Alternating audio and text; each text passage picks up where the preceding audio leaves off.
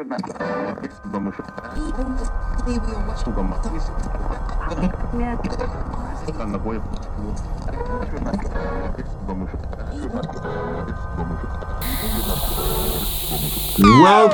to Conspiracy What? The final episode of our spooky October, also the horror, because this is releasing a couple days late. So, you know. Because we're all sick. The world is a nightmare. But we're here, and we're here to tell you about ghosts and all of the ghosts you can find in Colorado, which we are not even going to get close to scratching the surface on this topic. Not even. Colorado's haunted as hell. It is super haunted. I mean, it's called Colored Red, so like you can't get more haunted than that. It's a good beginning. I never thought about that. That's extremely metal, and I'm here for it. Yeah, but for those who don't know, Colorado is a state in the States. If you're not from the States. Thank you for clarifying that. If you're one of those Southern British people that we always talk about on the show, you may not know that. But also, if you've never been to Colorado, it's got mountains and ghosts. So and ghosts everywhere. In mountains. Yeah, and cold weather that just kind of creeps up on you more than the ghosts seem to do. Oh, it's like random cold spots. The whole state is full of it. Yeah, I know. I always hear like people will be like hiking or whatever, like on those ghost things, and they'll be like, well, we felt a random cold spot. And just assume they're in Colorado. Yeah, that's my intro. I'm Cameron. I'm Allie. I'm Sarah. Yeah, anyway, let's keep going. I'm killing this intro. Well, like Cameron said, the state is super haunted, and there are super haunted places that you can visit. So we want to give you as many as we can think of. We have hotels, we have prisons, we have plains areas, forest areas, cemeteries. We have it all. Cemeteries. I mean, anywhere that you want to go, we have it. Does any state? They're all ghost haunted. Does any state not have a cemetery?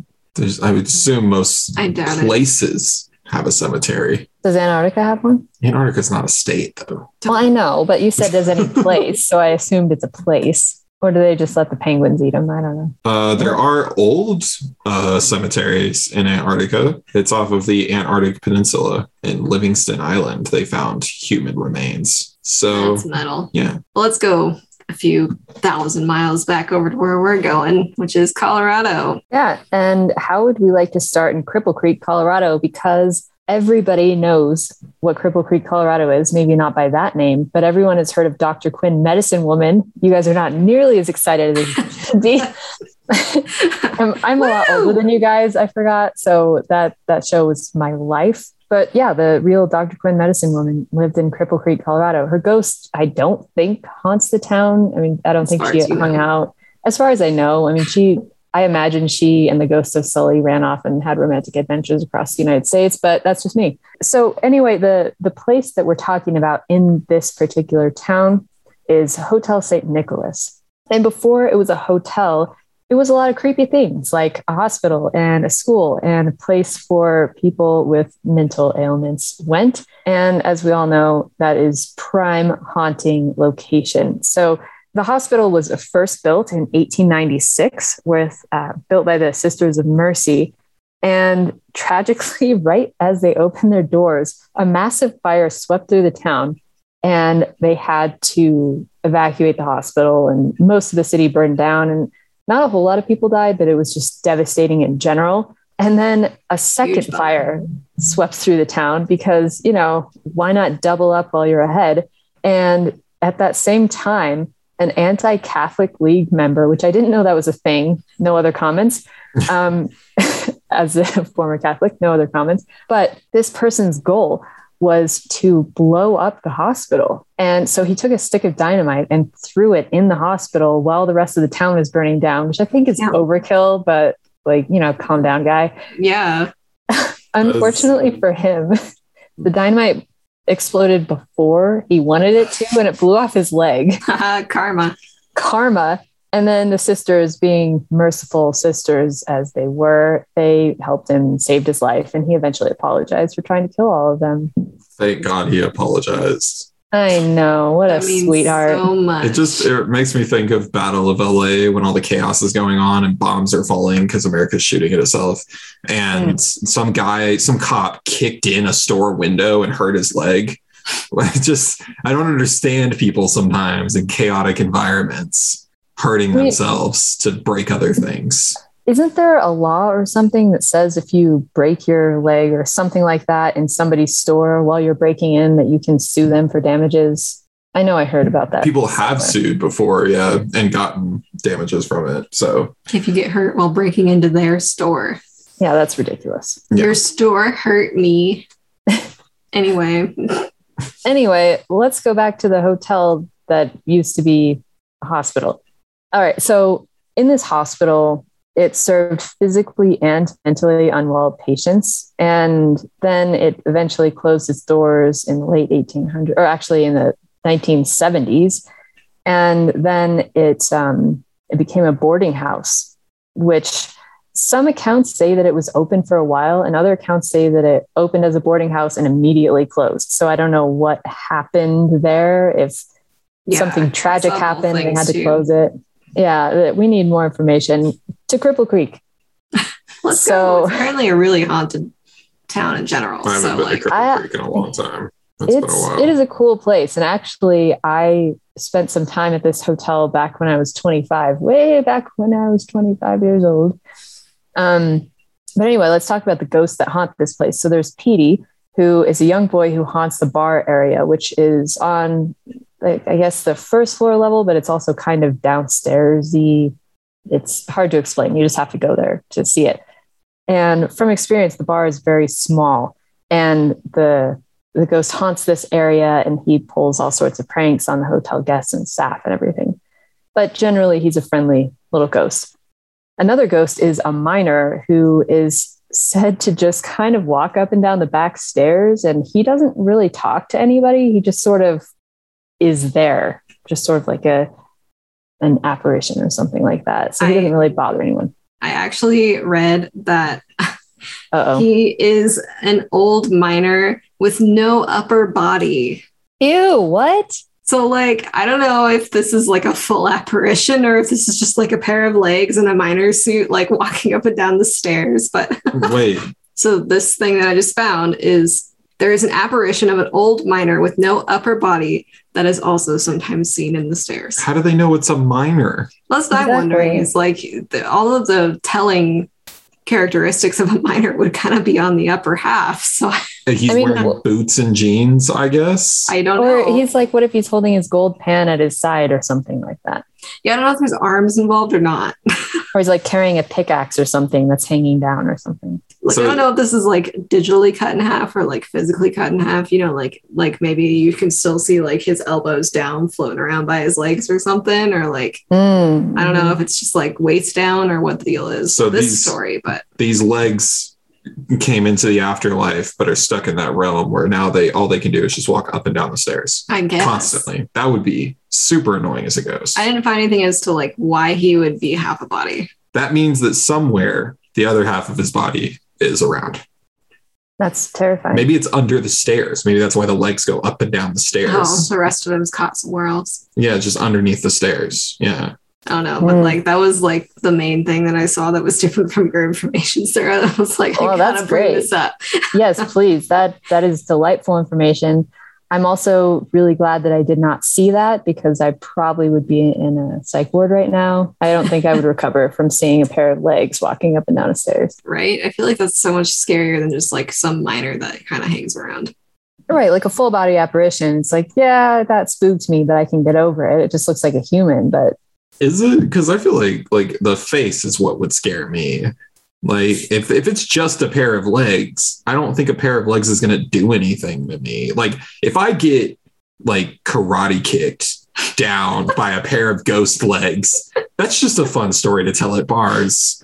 But like at the bar downstairs. But like if it's a guy that has like a face and he's a minor, however you decide that, and maybe he's got an ID that's like under 21. However you decide that, I just like, I feel like that's a lot scarier. Now, if it's just his legs and his face is in the knees, that's terrifying. Why would you even say that? That's horrifying, guys. If that's the case, can you imagine just like you finally get a good look at his legs and there's a face in the knees. What is wrong with you? All right, let's stop talking about the minor legs. Anyway. All right, there's another ghost called Stinky, and apparently he just smells like sewage and hangs out in the back stairs. Ooh, okay. So what if Stinky and the miner are one ghost, but the smell is the decomposing body of Mr. Legman? I kind of feel like Stinky's just a guy that lives there and everyone's being rude. Oh, yeah. Sounds right. It's Cripple Creek. It wouldn't surprise me. So I was reading about these ghosts and I didn't see anything about people actually seeing Stinky. It's just like people get a whiff of sewage and like nobody's there. Like, so it's just like an apparitional smell. I double back on my point and I go with Sarah's point. It's that Stinky is the other half of the miner and he's under the stairs.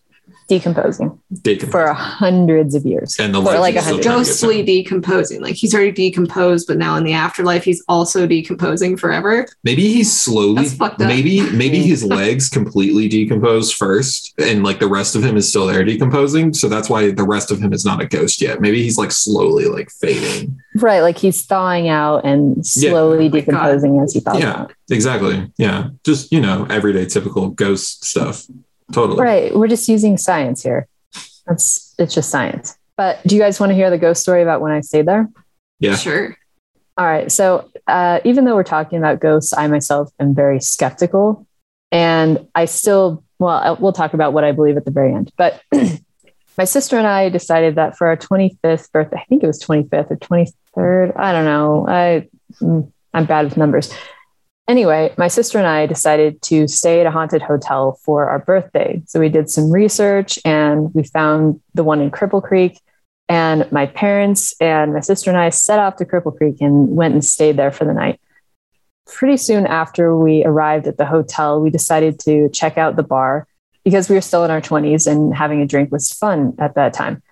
So we went down into the bar and it is a tiny room. I'm talking like you could maybe fit 10 people in there and it would be pretty tight. So we walked into this room and there's a bartender and, she's doing the usual bartender stuff like cleaning glasses and wiping down the bar and everything like that. Spooky. Looking spooky, asking where we come from, where we're going, that kind of stuff. And so she was also an old prospector. It was really weird. So very nice, was just kind of telling us about the history of the hotel and everything. And my sister doesn't really drink and neither of us really do. So we kind of abandoned that early on. And my sister got up from the bar and decided she wanted to go down the hallway because she saw a bunch of other pictures hanging on the wall. And she wanted to get photos of those because this is before we had we had cameras on our cell phones. We just didn't use them because we're weirdos. We still had physical cameras. And so she's walking down the hall, taking pictures and everything. And I can see her flash. And so I turn back around and I'm talking to the bartender and asking some questions about the history of the town and things like that. And all of a sudden I feel this tug at the back of my hair. And it was so forceful that it made my neck go back and I almost fell out of my chair. So I immediately turn around, like yelling my sister's name, because of course, if anyone is going to harass you, it's going to be your twin sister. So I turn around, I'm like, Angela, and there's no one behind me. It's a completely empty room. It's just me, the bartender, and I can see down the hall, her camera is still flashing. So I know she's not in the room. And I turn back around all wide-eyed and to the bartender, and she just shrugs and kind of looks at me like, yeah, that happens. And I'm like, what the fuck do you mean that happens? Like, you just work here? Wow, I just realized I dropped the F-bomb. I usually don't cuss on this, but it was like such a memorable occasion. I guess I got a little excited there. Excuse me, Mom, if you're listening. So that was really bizarre. And I don't know where the picture is, but I told my sister as soon as she came back, I was like, you have to take my picture and see if there's anything like around me. Spooky because my hair was like still like up out of its bun and me looking all spooked and everything like that. And the rest of the night, my sister and I was going to say, I want to show you guys the videos of the ghost hunt that we did, because we did take actual videos. I just realized I want to be friends with you, so I'm not going to show you those ever. So yeah, that was our experience. We didn't notice any cold spots. We didn't notice any other weird smells. It was just that one moment where my hair was pulled, and that spooked me good and proper, and is one of the things that I cannot explain to this day. Damn. Yeah. Yeah. It's a little creepy. So in conclusion, this hotel is definitely haunted. For sure. And make sure to stay there and support small businesses like haunted hotels. Exactly. Speaking of and they're nice hotels. Folks. Ooh, yeah. We have another haunted hotel.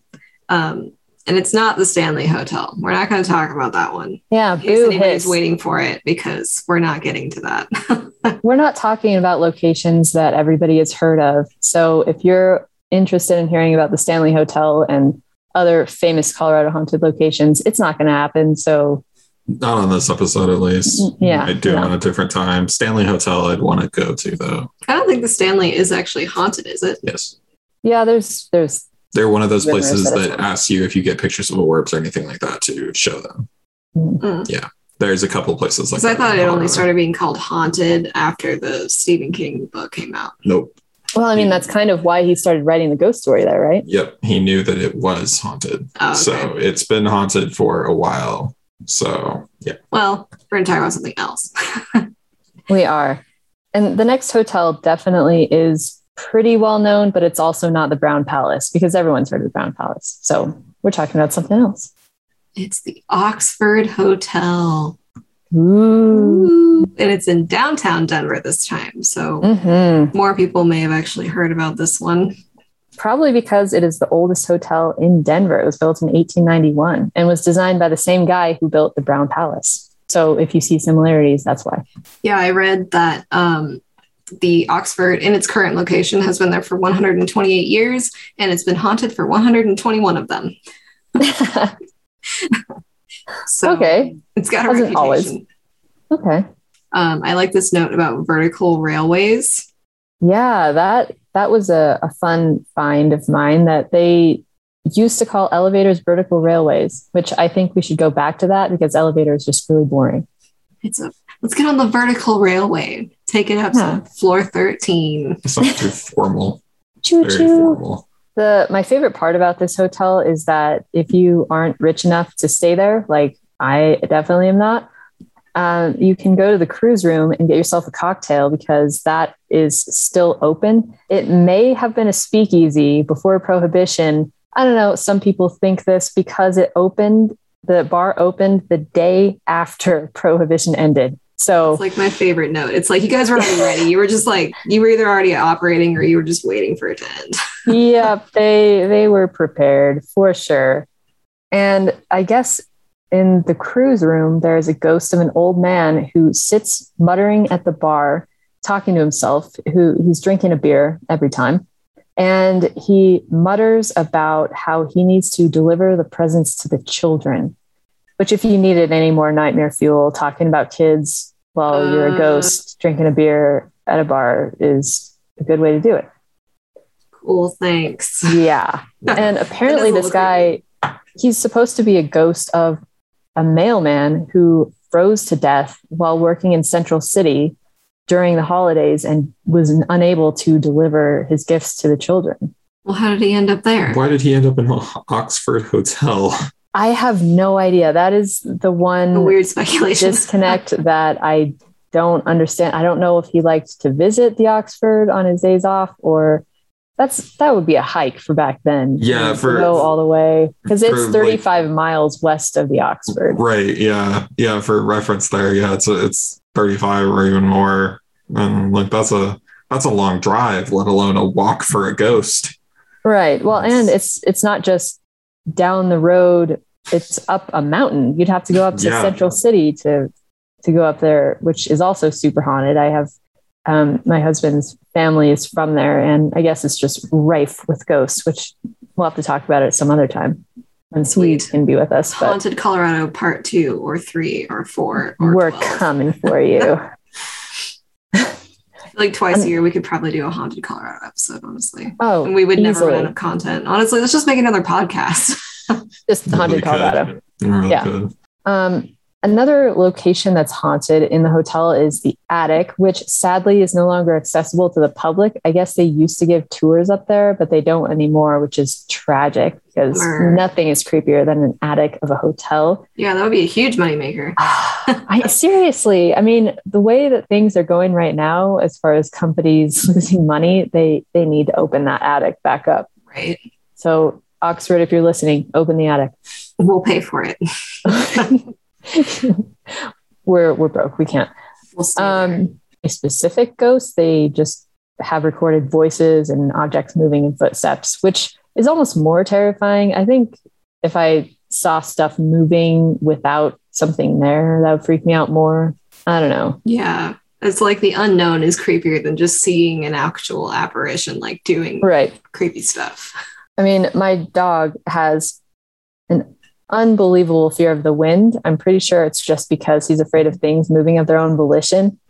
But that's what I think it's because the words of dead men flow on the wind, right? So maybe dogs can hear that. They got better hearing. So they can probably hear those last whispers as it comes in. Could be a reason why like cats and dogs get creeped out. Story. Can you imagine the poor dogs in Casper, Wyoming? Oh my God, just nonstop chatter. It never ends. That's why dogs just stare out the window there. All right, if you live in Casper, Wyoming, let us know. Are your dogs all crazy? Anywho. Room number 320 is called the murder room. So if you want to stay there, make sure and book it early because it's hard to come by. Everyone wants to stay in the murder room because we're humans and people are weird. I don't understand. So the story goes, on purpose. Yeah, let's go experience something horrifying.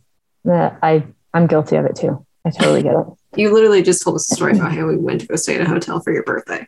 I know, but again, I'm also a skeptic. So I was like, haha, let's stay at a haunted hotel. I don't believe this. And then got ghosted. And you were the one that got.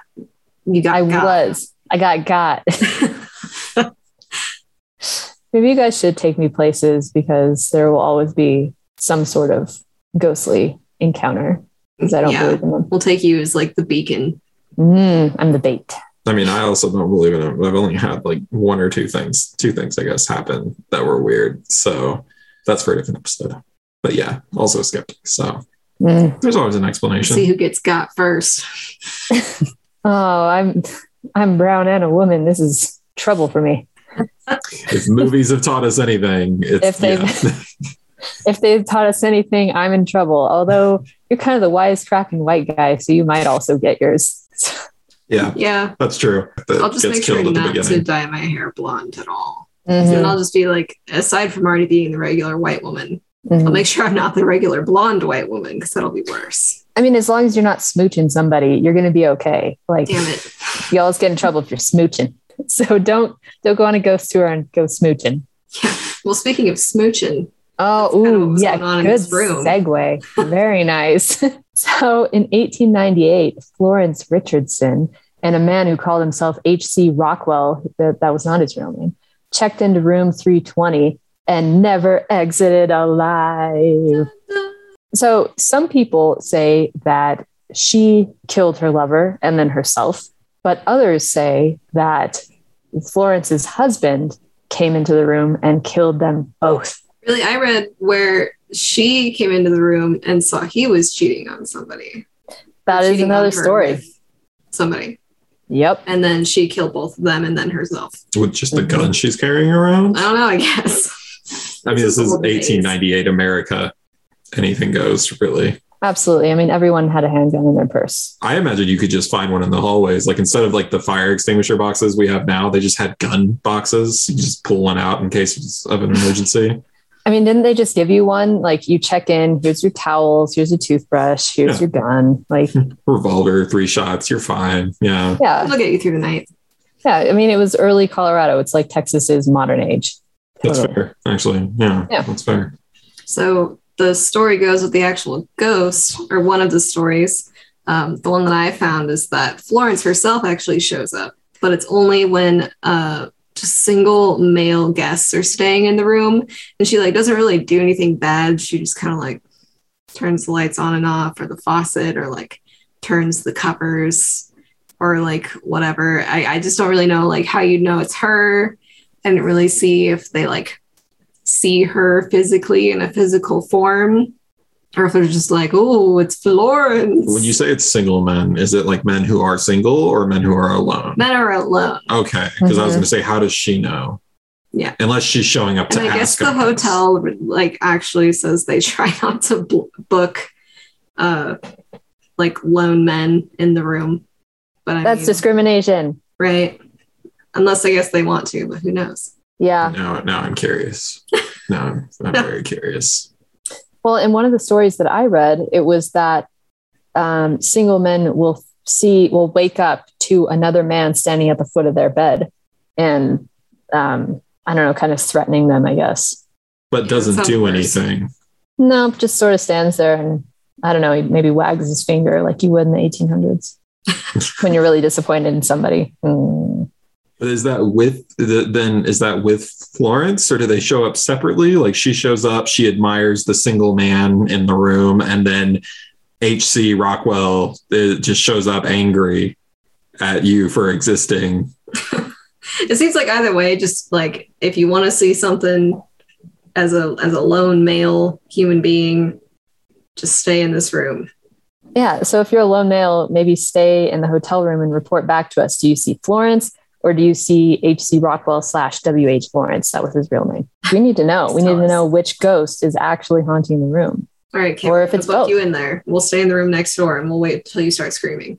I'm okay with this. Yeah, that's great. Is there more in here?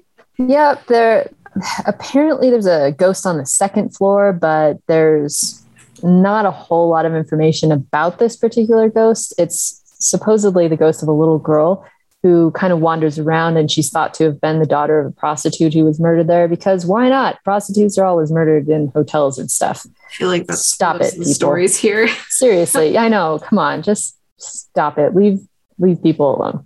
And then there is another victim of suicide this time who is on the second floor, but I could not find anything about if someone actually killed themselves in the hotel or where the whole suicide thing came from, aside from that being a very typical horror trope.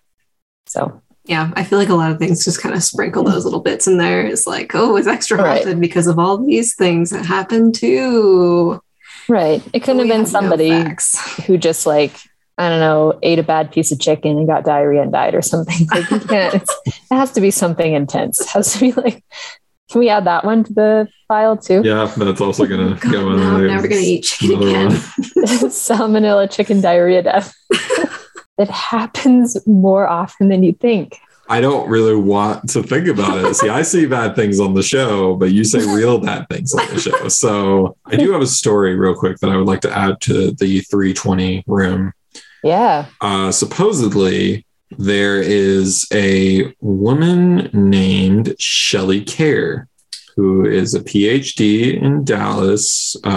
She's a past life regressionist, Reiki healer, and popular speaker on the subjects of gems and their healing properties. In 1999, she apparently lived in Denver, and she decided to go research the Oxford Hotel. Now, while doing this, she was walking down the hallway to get there to room 320, and she said she was hit with a cold Arctic blast, which in Denver means someone opened up a door. It doesn't mean anything. It can happen right now if you open that door. I don't want to slap it down like that quickly, but like that one I'm going to. But anyway, she's then quoted as saying, she had a necklace on.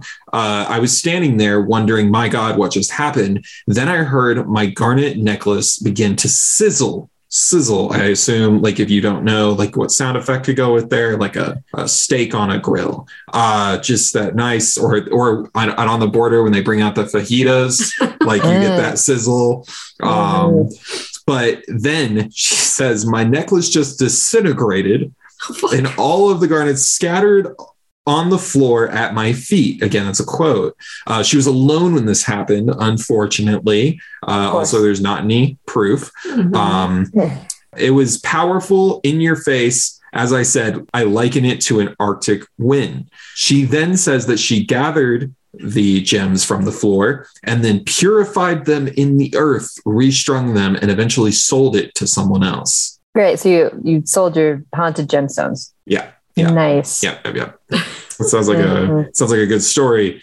She doesn't mention that she actually interacted with Florence, however. So Bummer. What I did read is that Florence does tend to grab people's arms in the middle of the night and also rips off the blankets. Sounds a little aggressive to me. Yeah, I read turns the covers. that's pretty subdued compared to rips off the blankets in the night. Yeah, I know. Right. That's kind of nice. Like, does she turn them down for you? Like or does she rip them off of you after making a cold wind enter the room? Because that's just rude.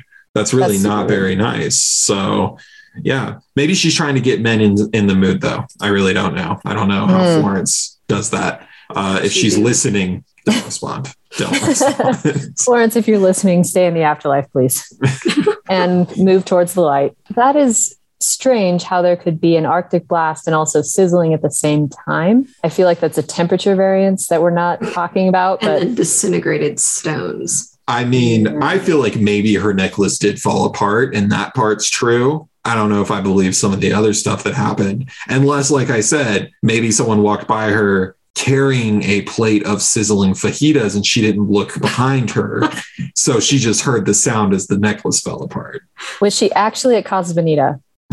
She went the wrong way. And just got confused. I would believe that she walked through a portal in the Oxford Hotel and wound up at Casa Bonita. That says something I would absolutely believe. Okay, I'd stand by that. Story. But we'll tell people about Casa Bonita in a different horror episode because there's reasons why it's a horror show. Okay. Anyway, is that all for Oxford? I think so. Yeah. There was more historical information. So if you're a history buff, it's a great hotel to learn about, but yeah, it's kind of haunted. It's not like super haunted, but we're going to get into super haunted the farther we go. Yeah. And it's like $200 something a night. So if you want to go investigate it, make sure you got money on you. All right, guys, we're going to get like 6 of us together. And we're all just renting one room and bringing sleeping bags. Yep. And don't tell the people that 6 people are going into one room because they'll make you pay more. Yeah. All right. So let's move on from hotels and maybe talk about the one place that is basically guaranteed to be haunted anywhere. Ground hotels, where you stay forever. Oh my God. I guess it's a motel because the entrance is outside. Better hope it is. Unless it's a mausoleum, then it's a hotel. Anyway, we had just mentioned Central City, and this is in Central City. It's the Central City Masonic Cemetery. So this cemetery is home to many fraternal orders, secret societies, and religious sects. And I mean, I would like to say religious sext, like SECTS. Religious people. It just sounded like religious groups. People do not go there for that reason. Sure. Yeah, they do. They might. Okay.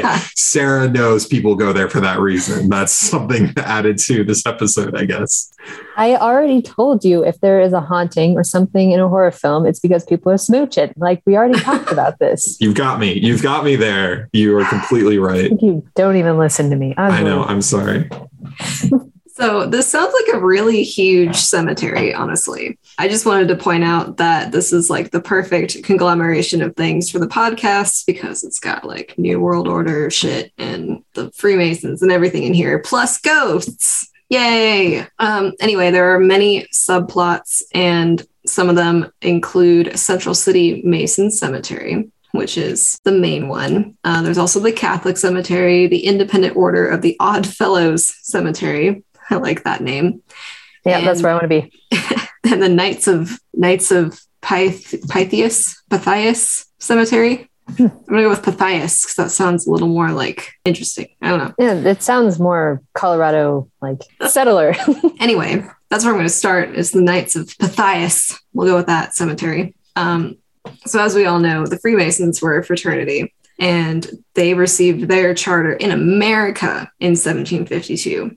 Wow. And then this one was the second one that received their fraternity charter in the US. And that was in 1864. So they're basically like another group that's similar to the Freemasons, but they have a cooler name.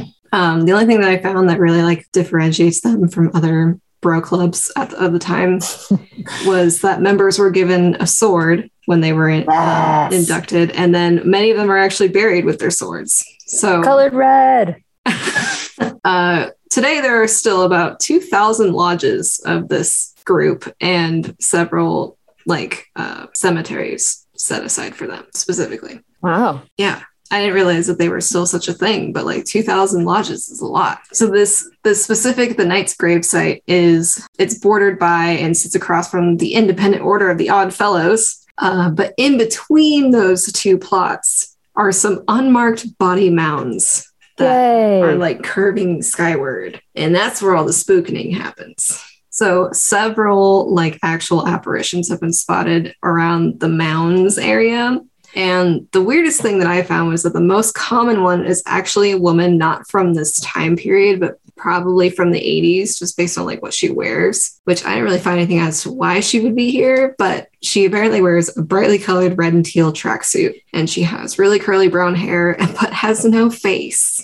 So Cam, you won't be afraid of her because you don't have to see her face. I bet but they look at her knees. Yep, thank you. See, yeah. Wait, what? They're on her knees. They're on her knees, and you didn't check beneath the tracksuit.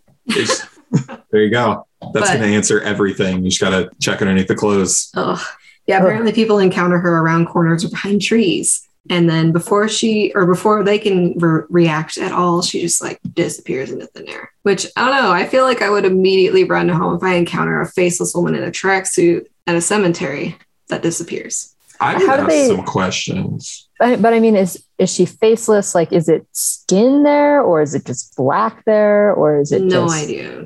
I read a few things, and none of them said anything about like what kind of faceless she is. But she has a head, right? She has like hair and stuff. Yeah, I imagine like brunch spray, like shell bangs and stuff.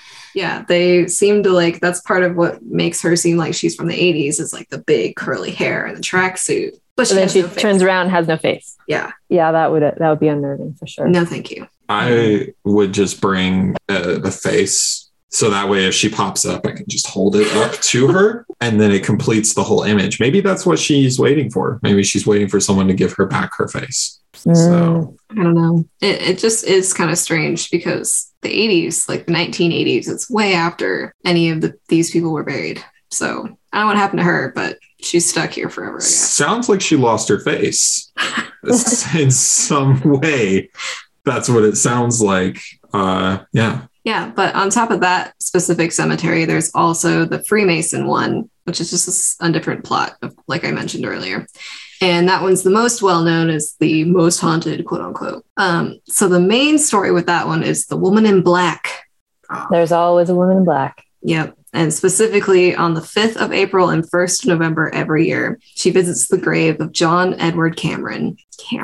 And she wears a black Victorian style dress, and she keeps her hair in a braided chignon hairdo, and she lays flowers at his grave every time. And so these sightings actually date way back to the 1880s of this specific woman in black who visits the gravesite. And the only connection I found with the two dates is on November 1st, which is when this John guy died of apparently paralysis of the heart. Like you do. Mm-hmm. Paralysis of the heart? Yeah, not sure what exactly that meant. I don't like that terminology. It sounds his heart just stopped. Yeah, it stops. Yeah. But they just made it sound fancy. I mean, I know that's what it means, guys. Like, I get the idea of the heart being paralyzed. I just don't like that as a medical term. Can we mansplain to you what paralysis means? I mean, please do. Like, I'm all for it, but like, I don't like it. I'm 5. I'm not going to like it anymore. Paralysis of the heart. Anyway. I mean, it sounds cooler than heart attack or something. His heart just heart attack sounds metal because it sounds like you're like your own heart rebels against you. That's yeah. So yeah. Anyway, that's fair. Yeah. So there's been a lot of speculation as to who the lady in black is. This guy was unmarried, which means nothing to me, honestly. And I guess he was in love with a woman from Bald Mountain, but like don't really know why she's all the way over here. It's kind of like the other guy from the hotel. It's like, why are you all the way here from Central City, I guess. But I think one of the other reasons why they speculate that she's from Bald Mountain is if people are watching her, there's a point at the end of like after she lays her flowers down, she turns towards Bald Mountain and then disappears. So I guess that's why they assume that. That's a good distance from Central City, though, isn't it? How far is it? Yeah, just for people listening and who don't really know Colorado's geography, that's a 65-mile drive through the mountains. With all these like distance discrepancies. Back then, that would have been like a couple weeks of a trek to get to Central City from Bald Mountain or vice versa. So maybe that's why she only visits twice a year. Maybe it's a long way to go. I don't know how he met her. But how far of it is it in like ghost miles?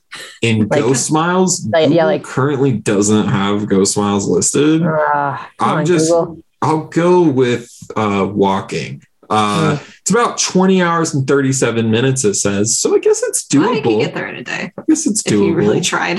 In 20 hours? Apparently. You're not going to make a camp or something? Straight through. Do you really need a That's how camp you if end up, you're a like- ghost? Probably. That's how you end up a ghost. You don't Exactly. make a camp on this 20-hour trek. Exactly. That's how you end up Alfred Packard. That is fair. It's absolutely fair. And if you Yeah. don't know what I'm talking about, we're going to mention that later. We'll So get stay there. tuned.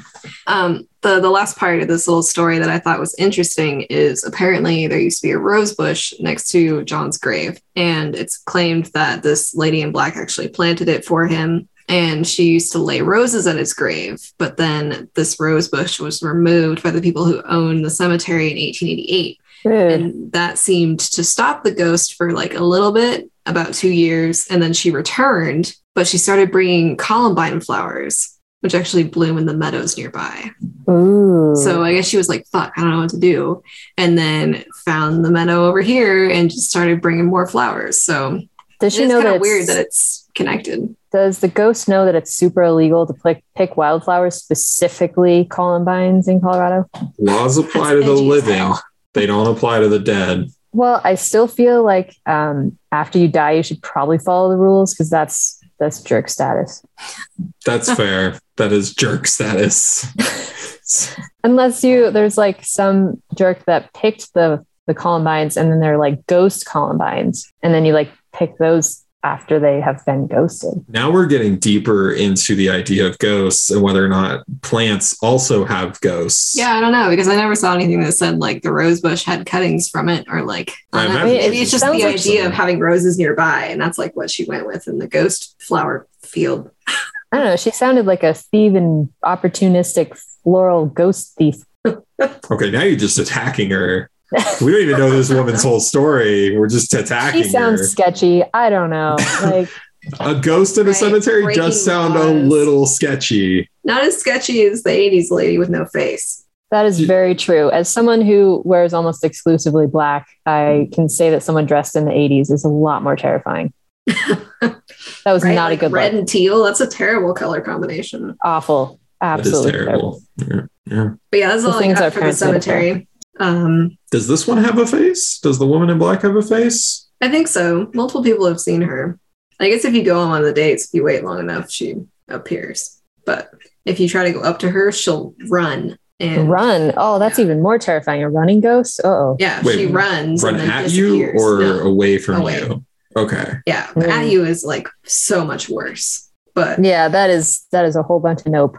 So if you go, bring roses, and if she tries to run, be like, wait, I got you. I got you some roses to put on the grave. Mhm. And then she'll turn around and you'll see the faces in her knees.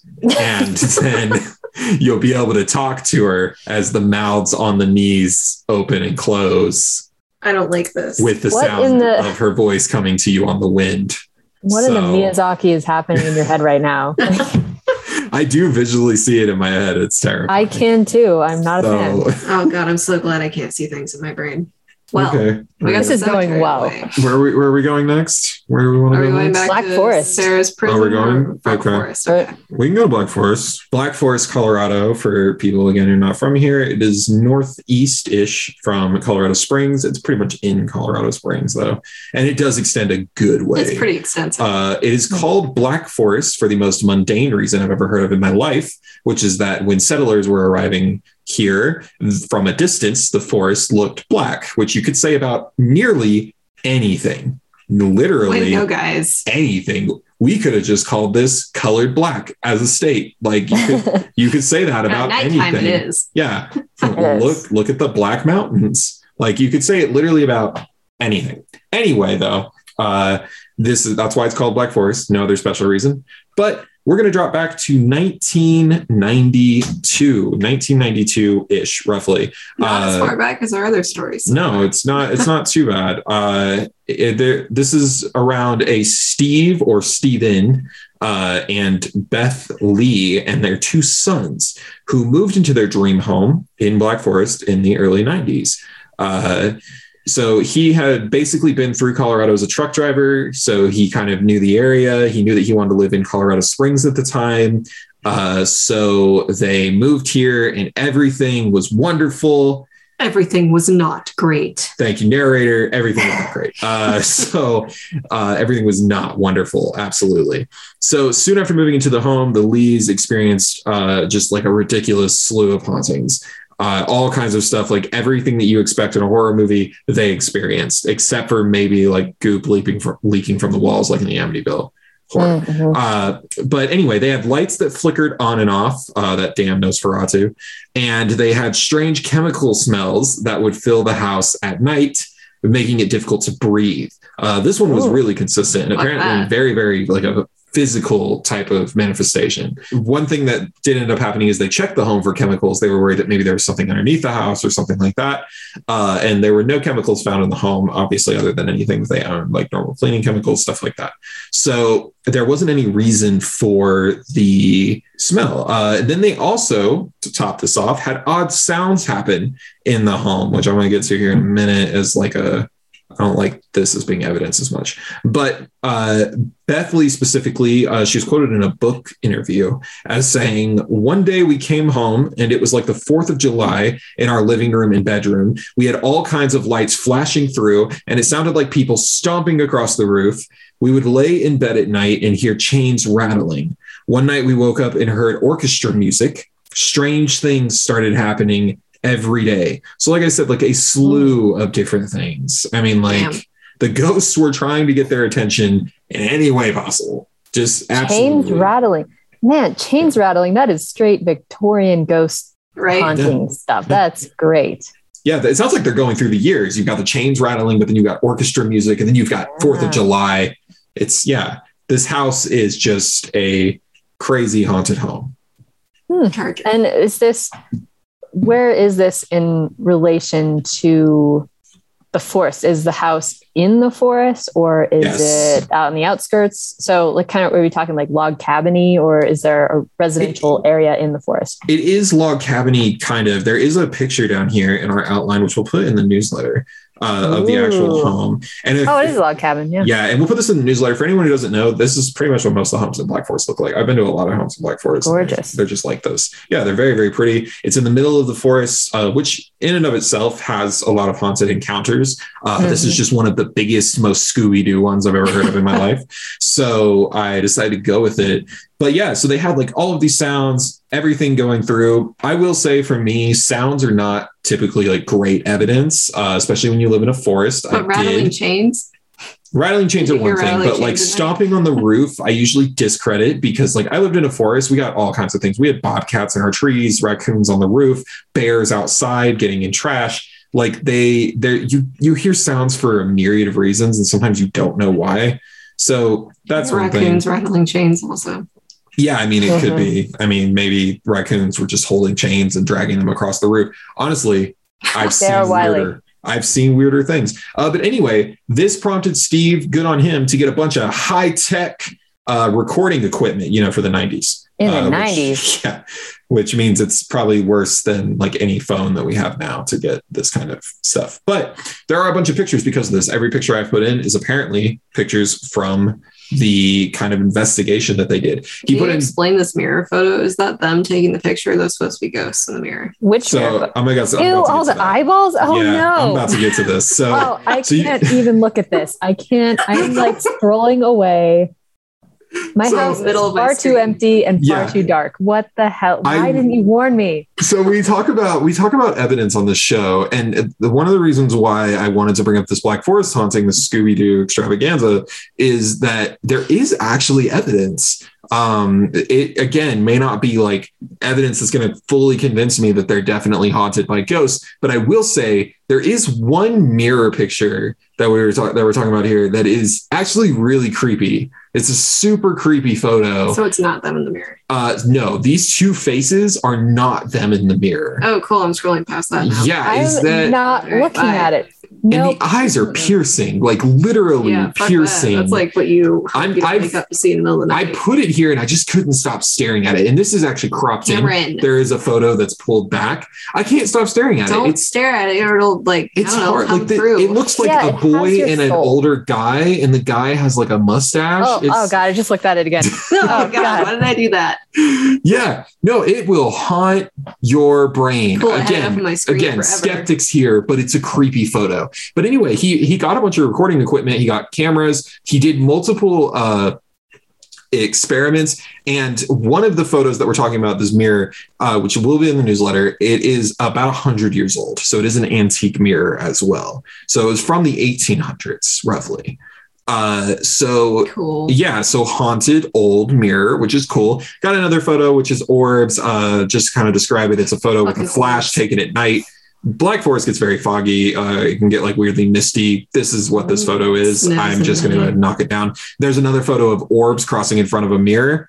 I'm not with the lighting, I honestly think that it's a long exposure, but whatever. It could be multiple things.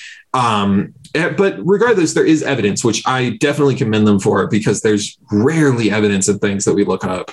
I don't really stare that easy as far as this kind of stuff goes normally either. Like I have anxiety, so I'm scared of really stupid things, but not ghosts. The photo in particular is very creepy. Again, it's just them taking the picture. We'll definitely put it in the newsletter. It's not, because the faces are too close together and they're really small compared to their surroundings. I mean, I purposefully go to antique stores and buy creepy old photos. I have dozens of them in my curio, and that creeps me out. Yeah, I mean, when I lived in Cheyenne Canyon, it was a 100-something-year-old house, and we had a lot of antique stuff to go along with that. And I don't know. So stuff like that used to creep me out. But I don't know. This is a weird photo. It is. I'm still a skeptic. So it could be explained a million ways. It could also be doctored. It very much could be, but it most likely is probably like pareidolia. But regardless of that, it is creepy. But anyway, he compiled this evidence. He brought in supernatural experts who kind of couldn't determine what it was. So he eventually went to a show called Sightings, which is a show that is very defunct, very difficult to find anything for. I found one video clip. That's it. I could not find anything else. But the TV show Sightings ran for, I think, it ran for 4 seasons, and it was apparently popular at the time. He did manage to get them to come investigate. So there is a whole entire episode. If anyone can ever find the show Sightings, which I might just search through thrift stores consistently now on VHS to see if I can ever find it. But yeah, so it's somewhere out there are these recordings. But in season 4, their final season, episode 4, they do include their investigation into this home in Black Forest. However, they also leave out some of their investigation, which we're going to talk about because it's a little weird. So one point, though, in filming, there was apparently a possession that happened, a slight possession of Beth Lee and a crewman, the latter of which was actually on the ground trembling in pain, and in some accounts crying with how much pain he was in from this possession. This is apparently recorded. It is something they recorded, but it's hard to tell whether or not they put it in the show or if it's just something that they claim they recorded and then the photo or like the video was deleted, which is a pain to me because I want that footage. I want to see it. Anyway, they also caught a photo of Steve Lee specifically with a bolt of lightning coming out of his head, which is another interesting thing that they found. No proof of that photo either. Couldn't find it. That's just may have happened. Well, there are pictures. So that's the thing. I hate when I find evidence where it's like, we also caught this and that's more interesting, but it doesn't exist for some reason.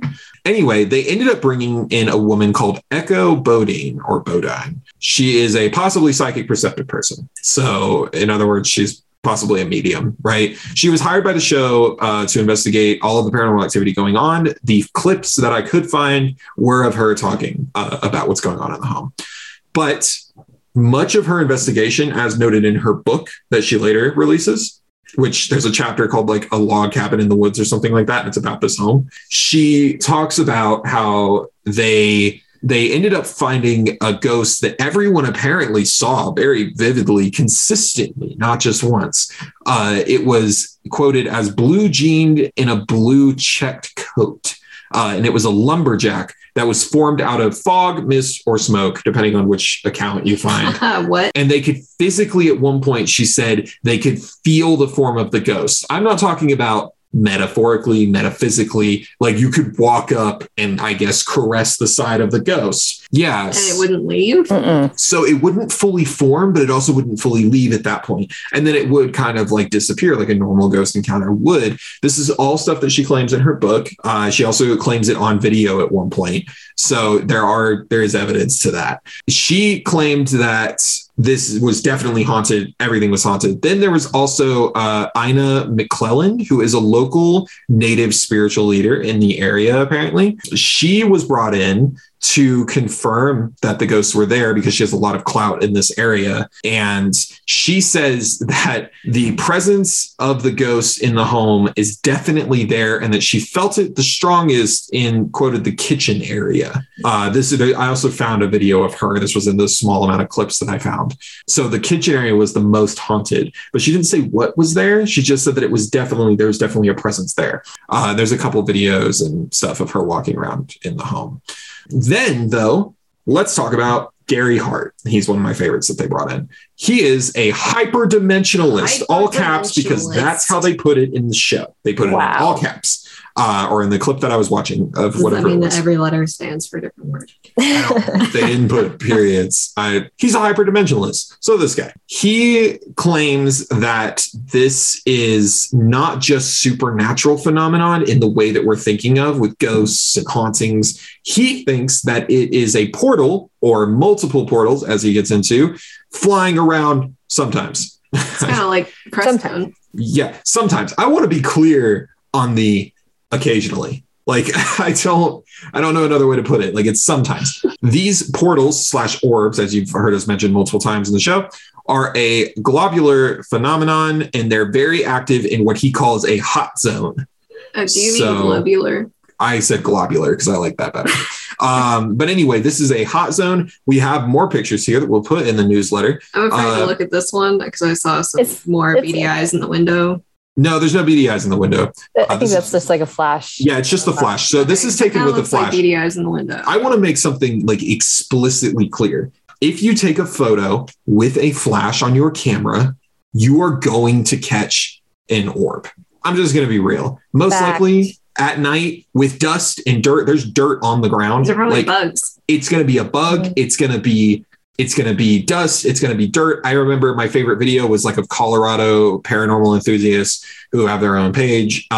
They took a picture one time of them setting a suitcase down on a bed and a bunch of dust comes up and they're like, look at all the orbs. No. That's not how that works. That is not how that works. Come on, guys. Orbs may be real. You guys can decide that for yourself. I don't believe they are. Anyway, one thing that might get me to believe that they are, if I was ever to see more video evidence of this, I'll just show you guys the actual videos because I took a screen grab of it. This is really, really weird. I'm not going to lie. So this clip in our outline here is just like, it's of the forest surrounding like area from what I can tell. And there's light streaks going through it, but this isn't a video. And I watched the video multiple times because what it looks like is if you've ever seen bioluminescent creatures in the ocean, like they'll swim past cameras, right? And you'll get kind of like this wavy effect of like this ball of light. And that's what this looked like, but this isn't underwater. This is in Black Forest, Colorado. So yeah, the furthest thing from the ocean. It's a bit weird. I will absolutely say that. They one of the videos I watched interviewed a nuclear physicist and he said, quoted, the dots were strange. Thanks so much, Mr. Nuclear Physicist. He said that he's never seen anything like it. He did say that he would have to see more clips to kind of understand what it is. So there was another man brought in because of all of this evidence and everything going on. A man named Peter James. He is apparently huge in the psychic world, or was in the 90s at the time. I've never heard of his name, like looking up this type of stuff for the show, but apparently he's very big and now I've heard his name. He put an end to what this is in a way. He says that the ghost is probably the ghost of a family friend's dead son.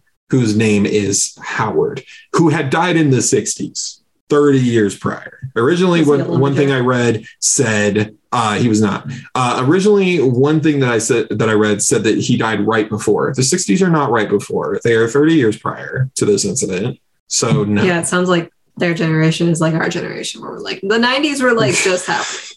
They did. They just happened a couple years ago. They did. The 90s were like 10 years ago, guys. Yeah.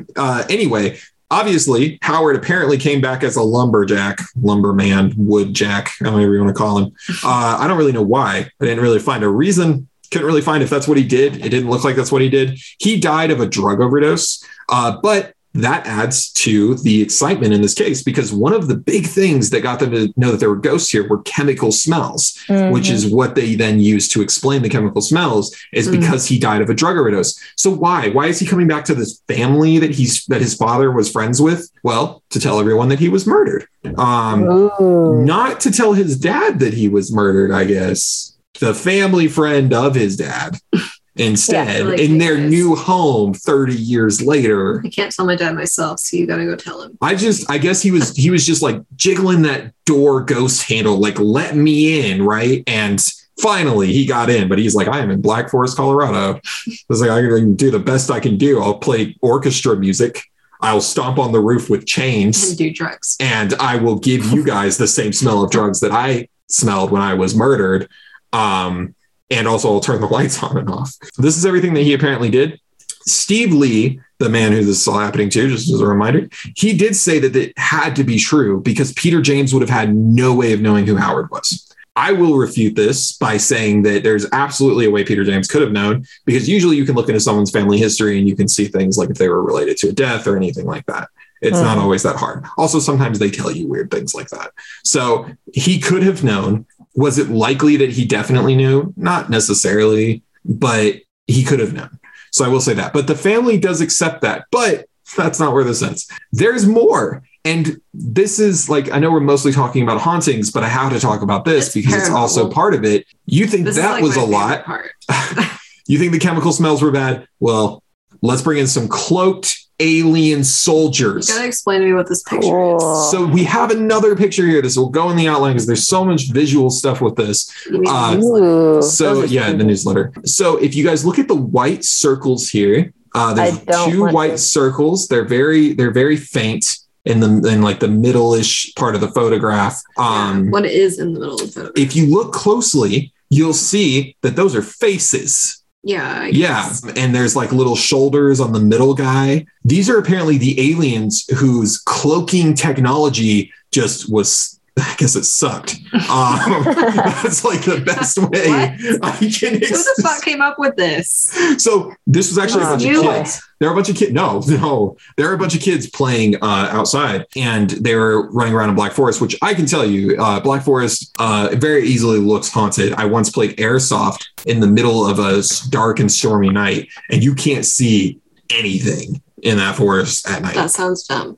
It was fun and dumb. But anyway, they were playing outside. They were doing whatever. One of them had a camera, and then another one saw. He pointed apparently to this section of the woods that this photo was taken, and he was like, "Oh my God, there's people over there," but they were like half visible, so they were like cloaked, quote unquote cloaked. And he grabbed one of the other kids' cameras, and they ran after these guys, and they took a photo. And now this is when it just gets even more batshit insane. They chase these two aliens that are sucking at their cloaking abilities, and one of them runs straight through a barbed wire fence, like just through a barbed wire fence, and keeps going. And this kid made this explicitly clear. He said through a barbed wire fence. Yes. Which is wild. So to add this on to what Steve Lee might think has happened, what does Steve Lee think? He has a simple conclusion that further complicates everything going on. He says that the government are preying on his family and that they're tormenting him. What is his evidence? Bring in the government. What's his evidence? He's seen men in uniforms wandering around the woods. They look like security personnel. So he thinks some kind of experiment's going on. I mean, it is that area is pretty, well, not terribly far from the Air Force Base. If he was to see men in uniform in Black Forest, I wouldn't be surprised. A, because, the Air Force Base is right there. B, because Colorado Springs is known to be home to tons of military personnel. Sure. I've known multiple that live in Black Forest. So probably, I'm willing to bet he saw a military guy or two walking around. But why are they walking around in uniform by his house? Maybe because they live nearby and they're on the trails. Black Forest is also full of trails. So, Nah, I'm pretty sure it's aliens and Men in Black. but yeah, that's his conclusion. He thinks that the supernatural phenomenon is real, but also the government is preying upon him. Now, I don't know if that means he thinks that the government brought Howard back into this realm of existence to say he was murdered, because that's part of his conclusion, and I'm confused. So, like, to tie the government to it, or is the government showing up because Howard showed up? And this is like a Casper the Ghost situation where they're like, well, this is interesting. I don't know. Yeah. So, That's a great conclusion. So government, cloaked aliens, and Howard the Ghost dead guy. Oh my. Yeah. Going back to this photo, what are they standing behind? It looks like a trolley of some sort. Or Let me tell you, I have been questioning that since I saw the photo. I think it is a cart full of wood, but I do not know. I cannot tell what it is. That's kind of what I was thinking. And then if you look at the people, the one in the middle looks like a haggard George Harrison. And then to his right is Janis Joplin. Oh my God. In her big glasses. Fair. It looks just like Janis Joplin, for sure. Damn. So I think that it was like just some holdout hippies hanging out in the woods that they chased. And as we all know, hippies are impervious to barbed wire. Ah, yes. That fact that I knew about. Thank you for that one. Hippies are impervious to barbed wire. Yeah, they can run straight through it. That's why the government's terrified of them. Yeah, I mean, of course. How are you supposed to stop them? How can you stop them? Not barbed wire, that's for sure. Yeah, that's the whole story from the Black Forest incident, though. It's wild. It's not even the whole story, to be honest. There's tons of shit that goes on. But that's the main part of it. And there are still hauntings that do go on. I will say the family did eventually sell the home recently. It was like in 2013-ish or something like that. They put the home on the market. So they sold too soon. They could have made so much if they sold it right now. Yeah. But yeah, they did get rid of the home, and they're still convinced that they were haunted. Both Beth and Steven are convinced. I don't really know about the kids. The kids don't really talk about it anymore. That's fair. So they also wouldn't be kids anymore. They would be roughly in their 30s or older. So, okay. Anyway, let's talk about prisons. All right. Prison. One of the most haunted places. Yeah. Of all the haunted places you could go, you definitely want to go to a prison because nothing bad happens at prisons, right? No, it's like one of the best places in the whole world. For sure. People go there to be cozy. Especially in the 80s. Canyon City. Ooh. So I found this really strange. Apparently Canyon City had 7 prisons there. Is that a lot? I feel like that's a lot. That sounds like a lot. I don't think Canyon City is very big. It's not very big. No. Canyon City is not very big. And for 7 prisons, there's a lot of sounds like bad stuff happening down there. Seriously, like calm down there, guys. And the prisons were in operation for over 140 years. And there are several different haunted locations. The main one that we're talking about today is the Museum of Colorado Prisons. And they have kind of joined forces of all the 7s. They have, transformed into one museum where they have several haunted locations. One is the old laundry room where it smells like tobacco and also has cold spots, which, like we said earlier, there are no cold spots in Colorado, which is super spooky. Cell 19 also has sounds of coughing and photos of orbs, which we don't really like orbs here, but not coughing orbs, but like coughing and orbs. The orbs might be coughing. That's okay. Now that's something. That's something I'm interested in. Some of the notable exhibits include a hangman's noose from the last execution, because of course we're keeping that. Oh yeah, let's look at that. Also, the last gas chamber, super fun. There are a bunch of photographs, and also disciplinary implements, which I just imagine as like this massive S&M dungeon or something like that. Just like a bunch of cops put together their favorites, show off their kinks. Implements. Yeah. Yeah. But I mean, the prison sounds interesting altogether. It's only open for a few months out of every year. So you have to be very decisive about when you're going to go down there, which, you know, the prison interests me and everything. But one of the prisoners interested me more than anything. And the reason I wanted to talk about him is because I visited his grave recently, you know, like you do. And That's normal day off. Normal day off kind of things, visiting cemeteries, looking for cannibals. And boy, did I find one. So one of the most notable residents of the prisons down in Canyon City was Alfred Packer. And if you don't know who he is, I'm very surprised because you clearly have all heard of the Donner Party, but Alfred Packer's story is just as interesting, if not more so. I'm not going to tell you a whole lot about his story because it's really long, and I kind of want to talk about him later in more detail, but his story is just great. He was born on January 21st of 1842 in Pennsylvania. So he's not actually from Colorado, but he made his way out here because of gold, like everybody else did. And then later marijuana, you know, all the boring people. So he decided to come down to the San Juans because that's where he heard that gold was going to be. And if you haven't been to the San Juans, they are majestic. They majestically haunted. Majestically haunted and majestic. They are the little Alps of the Rockies. And if you've ever been fortunate enough to see the Alps, you will notice obvious similarities. It's cool. I have seen both, and I'm very fortunate to live this close to the Alps of the Rockies. They're also in the paranormal zone. Ooh, paranormal Basically zone. like the Colorado Triangle down there. Yep.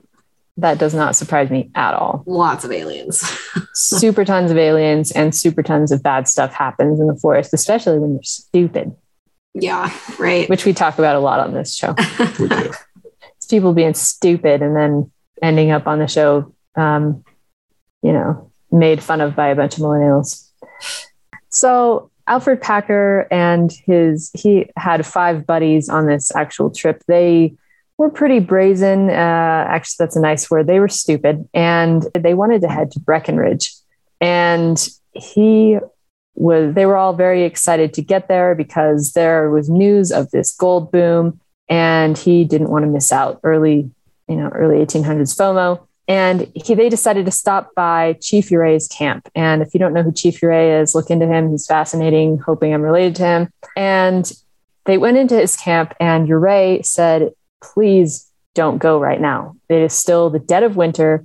You're going to get yourselves killed. Don't go. And all the men said, actually, we're going to go. And Alfred Packer himself said, I know these woods so well that I'm confident in my tracking abilities. And he was telling this to an indigenous person. So it just kind of shows you the avarice there. Yeah. So in February, the 5 men traveled north from Uray's camp towards Breckenridge, Colorado, in search for gold. And as we well know in Colorado, if you've lived here, the spring is when we get the most snow. We get these random epic snowstorms, and they happen right after these beautiful days or weeks of sunshine. They will come out of nowhere and kill you. It is unbelievable. And it happens every time. If there's a sunny day in the middle of the winter or spring, you know for sure snow is coming. That's your tip from your friendly Colorado native. So the people that were traveling with them, I just want to say their names because they're super cool. Shannon Wilson Bell, James Humphrey, Frank Butcher Miller, George California Noon, and Israel Swan. And that's a group. That is a group, and they all did. So the journey would take them 75 miles through mountainous terrain, which would have been not terrible, I guess, if you were prepared, but they didn't have snowshoes. They only had 14 days of rations, which 75 miles in 14 days in the middle of winter is just ridiculous. We were just talking about how it takes 20 hours to walk. Right. Like what, 30 miles away or something? 60. It was 60. But yeah. But still, in the middle of winter, with no snowshoes, they had a few matches, but they didn't have a flint, with them, which is like, come on, guys. I own a flint and I haven't been camping in years. They didn't have any heavy clothing. They only had 2 rifles and 1 pistol. They had a hatchet, a couple of smaller knives, and minimal ammo. That's so obviously American. not prepared. Like they just were not prepared at all. And in one thing that I was reading, Chief Ouray said, you need to take this kind of roundabout way, but it's a lot safer. And Packer said, actually, I'm going to go this straight up the mountain kind of way. And because Great it's idea. faster and I know what I'm doing. Thanks, Chief. I got this. He did not got this. And horrible things happened. He got so bad. Well, I mean, by nature, he didn't get got, but everybody he was with. He got his group got. He did. So on April 16th of 1874, Packer emerges from the woods, just wearing rags on his feet and all beardy and just disheveled. And he ends up in Saguache County, just all by himself. Naturally, everyone had questions like, what's going on, buddy? Why are you alone? Where's the rest of your party? And he's like, oh, they definitely died. It was horrible. And I'm like, okay, how'd they die? And he was like, well, some of them, they were going to abandon me. And then one of them got shot. And then we just kind of like, resulted from cannibalism. He's like, I'm sorry, I didn't hear that. And he's like, no, we resulted to cannibalism. And they're like, one more time, please, sir. And he's like, okay, we resorted to cannibalism. We were hungry. We didn't have anything to eat. We weren't prepared and everything. And they're like, okay, so who resorted to cannibalism? He's like, all of us, but like, I'm the only one that survived.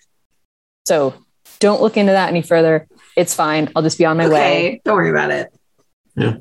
Obviously didn't go well for him. He ended up being convicted of cannibalism because you can't do that legally.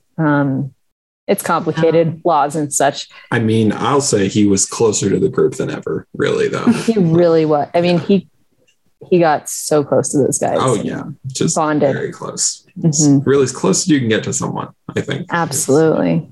Yeah. They had a strong bond there. So he was obviously convicted, and I'm just sweeping over this story because there's so much information here. He's convicted, gets sentenced to death. That is commuted to life in prison. Then that's reduced, and then it keeps getting reduced further and further until eventually he's just let go. He's let go to live a quiet life in Littleton, Colorado. And that's where he lived out the rest of his days. And according to rumor, he was a vegan after that. I don't know why. And he also said that in his later years, JK didn't really eat people. I survived off of like tree bark and hopes and hashtag prayers and thoughts and prayers. So he recanted that. He said, we didn't actually resort to cannibalism, and I just survived miraculously. But I'm going to be a vegan during the early 1900s just for funsies, because that's something that everyone has heard of. Vegan. I was going to say, was that even a thing back then? Really was not. Yeah. Really was really not. have much of an option to do that. Yeah, I mean, especially in America in the early 1900s. Are you kidding me? Like, you eat tree bark every day? I mean, he said he ate, if he survived off of tree bark, maybe that just became his thing. Like, you would just see Packer just walking down the street, just pull bark right off of a tree, shove it in his mouth. Yeah. Yeah. But this is like 1900s America. Even the tree bark is covered in bacon grease. Like even that's not vegan. Yeah. So anyway, that whole story is absolutely ridiculous. There was a restaurant up in Boulder that used to be called, I think it was something about Packer or something. I can't even remember what it was called. If you are from here and you know what I'm talking about and you got to go to that restaurant, good for you. Super creepy. My parents did many times. And also I was at I can't remember the name of the restaurant, but they only serve salads. And one of the salads that they had, like their seasonal salads, was the Alfred Packer. And it was so messed up. It had peaches from Colorado, and then it had like ham or something. I was like, oh dear God, you guys, this is demented. But there's the Alfred, because that was sometimes his name. Right. Yeah. They misspelled his name many times. Right. So the Alfred Packer Restaurant and Grill. So. Yes. So you could go there and eat what you hope was a steak, but or might not have been. You can become the steak. Does he haunt anything? That's the thing. When I went to his grave this past summer, I've been to a lot of cemeteries and I've seen a lot of graves. This was my first cannibal that I visited that I know of, alleged cannibal. He was convicted. So he was convicted. So we can say cannibal without getting in trouble. Yeah. For 100-year-old case. But it wasn't creepy. There's actually the creepiest part of it is that in his grave or at his grave site, there is a bench facing his grave. So you can have a sit down and kind of chill with a cannibal. And it has a lodge badge on it. So there are several groups of people throughout Colorado or maybe the world that are fans of Alfred and paid to have his grave all done up nice. Like it's a nice grave. Okay. And it's clear that a lot of people visit all the time. So highly recommend you visit it. I don't know that he haunts it. If he haunts anywhere, it's probably the woods where he definitely did not eat those people. For all the people that died are haunting the woods. Yeah. I mean, I didn't visit his grave at night. Might be, although there was like a bunch of houses right across the street from there. So you might want to ask some of the neighbors. Do you ever see Alfred Packer wandering around licking his lips or anything? Okay. I don't know. Yeah. So that's a creepy, the Denver cannibal story in brief, but he's for sure a ghost haunting the mountains of Uray. I feel like it might be kind of fun as like a group thing. To everyone brings a rotisserie chicken with one of the names of the people that was lost on the expedition. Oh what? Everyone carves off a piece and you serve it on a piece of bark. I mean, if you leave one for Packer. What? Are we starting a cult? No, it's just a fun outing picnic for everyone. But in order to get to where the picnic is, you first show up and there's a man there and he's there to guide you, but you're supposed to tell him, no, I know where I'm going. And you have to find it yourself. It's really just a whole party. Mm-hmm. Yeah. I think that's a great idea. And I can't wait to eat different rotisserie chickens named after these people who disappeared. I heard that humans taste more like pork, but okay. Actually, that was one of the ghost stories that I read. That humans taste like pork? Humans taste like pork? That's what the story was titled in the book. Ooh. Yeah, I guess I'll just bring it up super quick. It's another cannibal story, but this time the cannibal is actually haunting a place. I don't remember exactly where it was. The story was just called Tastes Like Pork. And I guess the guy, the cannibal guy, was found to be like, eating people in his nice, lovely backwoods Colorado cabin. And wherever he's haunting, obviously I don't remember like this entire story. I guess you can kind of hear him muttering to himself, and sometimes he says, tastes like pork. Oh, maybe that is the ghost of Alfred Packer. Maybe. It was another cannibal story, something similar, like Lost in the Woods or whatever, but I mean, how many cannibals do we have in Colorado? I don't think I want to know that. I don't think you want to ask that question at all. Well, the last thing on here is the Denver Strangler. Mm-hmm. The reason I wanted to do this story is because I have lived here my whole life and I had never heard this story before. No, I haven't heard this either. So did you guys know that Denver had its very own Jack the Ripper, except instead of knives, he used his digits? Okay, that's awesome. Fact. This is actually a true story. I mean, so was the last one. So are all of the, aliens or whatever. But that was the truest part. The Denver Strangler was an actual serial killer that was active between 1894 and 1903. This person is still unknown, still at large, hopefully dead by now. And he is, I'm just going to say he because we all know. is accused of killing 3 prostitutes within 10 weeks on what is now Market Street in downtown Denver. Oh, fucking awesome. So I know. So for those of you who don't know where Market Street is, it is just right next to the baseball stadium and near a bunch of concert venues. So if you've been to any sort of entertainment downtown, you most likely have walked Market Street and definitely walked in the footsteps of a murderer. Oh yeah, I've been there. I went to school there. Absolutely. So. I mean, all of us have been there innumerable times. But this person was, the way that he would kill the women was he would strangle them. Sometimes there would be fingerprints found on their necks. Other times they would find some sort of cloth around their neck or whatever. But let's get into the victims, because I said there were 3, but there might have been 5. And let's find out why. So the first was named Lena Trapper, and she died in 1894. She was a member of the secret order of a word I can't pronounce because it's French. Do you guys want to take a Mascaro? Mascaro? Is that Maxaro? Maxaro. Macklemore. Anyway, yeah, they were okay. We're gonna go with that. They were part Secret of Order of Macklemore. Secret Order of Macklemore, and which was basically like a creepy sex cult, as far as I could find. Okay, that's because apparently those were just rampant during this time period, and so she was one of their sex slaves. So that's who Lena was.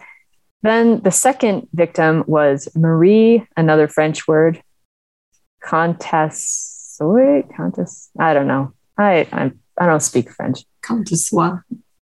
Sure, that sounds fancy. And she also died in 1894 and was said to be a wealthy person. But when her body was found, there was only 75 cents in her room. So that's when people started speculating robbery. Yeah, they're like, okay, we're going to take all the cash, but leave you 75 cents in case you need to make a phone call in 1992. The last of the prostitute murders was Kiku Oyama, who was a Japanese immigrant, and she did not get along with the saloon keeper where she worked. And that was kind of the assumption about how her death happened. So all of these deaths were happening, and nobody really pieced it together initially as far as them being a serial killer. But then everyone was like, wait a minute, all these people were acquitted, or all these people were given alibis or whatever, so they couldn't have done it. It had to have been one person. And then in 1898, a clairvoyant named Julia Vaught claimed to have a vision of who the killer was, which if you are a clairvoyant and you have a vision of who an active serial killer is, don't tell anyone because you're going to end up dead, which is exactly what happened to her. She ended up murdered exactly the same way as the 3 previous victims. And then there was Mabel Brown, and I totally forgot to fill out the rest of the notes about how she died. So we're just going to say Mabel Brown also died, but that was 1903. So that would have been the last victim. There were several suspects. There was Richard Demandy, who was also a part of the mysterious sex cult, the Macklemore sex cult. And his sister, Mademoiselle Fouché, was actually in an asylum when she gave testimony against her brother. And she said, this is where the ghosts come in. I know you guys were waiting. She said that she was visited by the ghosts of her brother's victims.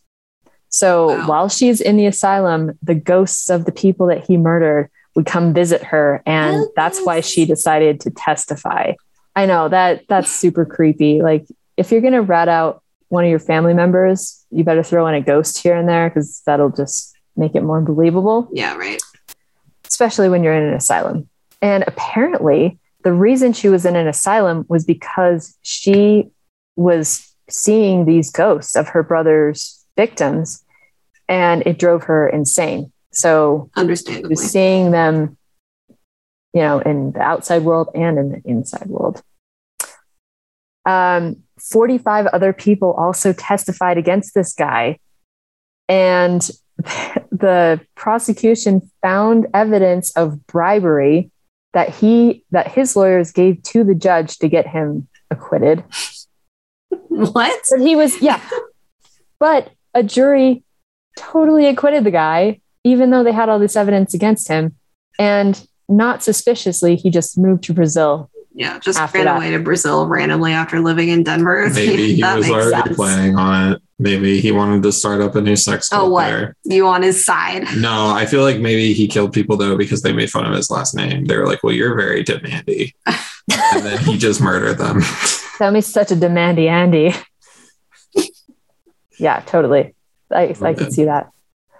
Another one of the suspects was Frank Roch or Roach, or however you want to pronounce it. He lived near Market Street and matched the description of someone running from the scene of the Oyama murder. And he was also a member of the creepy sex cult. So we're definitely going to have to do an episode on that. Then there was H. Meller, who was an Italian immigrant who tried to strangle a woman. She was able to get away. Then the police were called, and right as the cops got there, he put a knife to her throat and tried to cut her throat.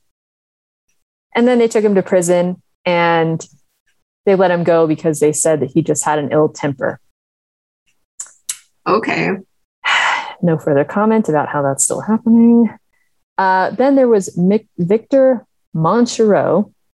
A lot of French people in this small area. Seems to be How does Denver not have a French Quarter? Exactly. With all of these French people. I didn't. Oh, speaking of French, I Googled the meaning of the sex cult. The Macklemore sex cult? The macro means pimp. So just the pimp sex cult. Well, that's boring. That's so boring. Come on. If you take out the C, it means mackerel, like the fish. Okay, I'm more interested in that, in a fish sex cult. Like, that's more interesting.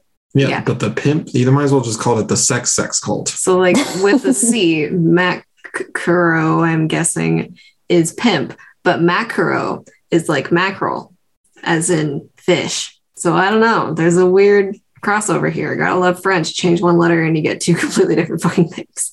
Anyway, so Victor, other French last name, was said, this is my favorite reason to accuse this guy. He was a 40-year-old French carpenter with abnormally large hands.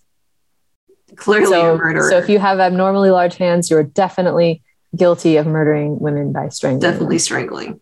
For sure. So that's just someone pointing at this guy and being like, he can do it. So maybe he did. Mm-hmm. And he was accused by a guy named Alphonse Lumiere, something. Lumiere. Let's just go with that. Alphonse Lumiere. So these two go back and forth. Victor and Alphonse go back and forth, accusing each other, saying they heard things, and both of them had information that the cops did not have or did not release. So they were really good candidates for definitely being the killers. Neither of them were charged. So that person is still at large. And if your brother kills anyone, hope that the ghosts don't come to haunt you, because that's super rude. Like, why doesn't the ghost haunt the guy who killed you? Right. I would just like to make a quick observation. Maybe they all did it. There are 5 victims, and there are 5 suspected people, 2 of which are blaming each other. So I'm thinking they all did it. They were actually all part of the sex cult.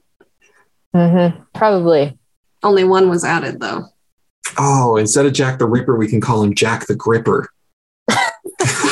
What? But also part of the sex cult thing. It wasn't until you said that. And then you made it part of the sex cult thing. Oh, man. Welcome. Right. Good job, guys. Well, we do have a few honorable mentions going on here.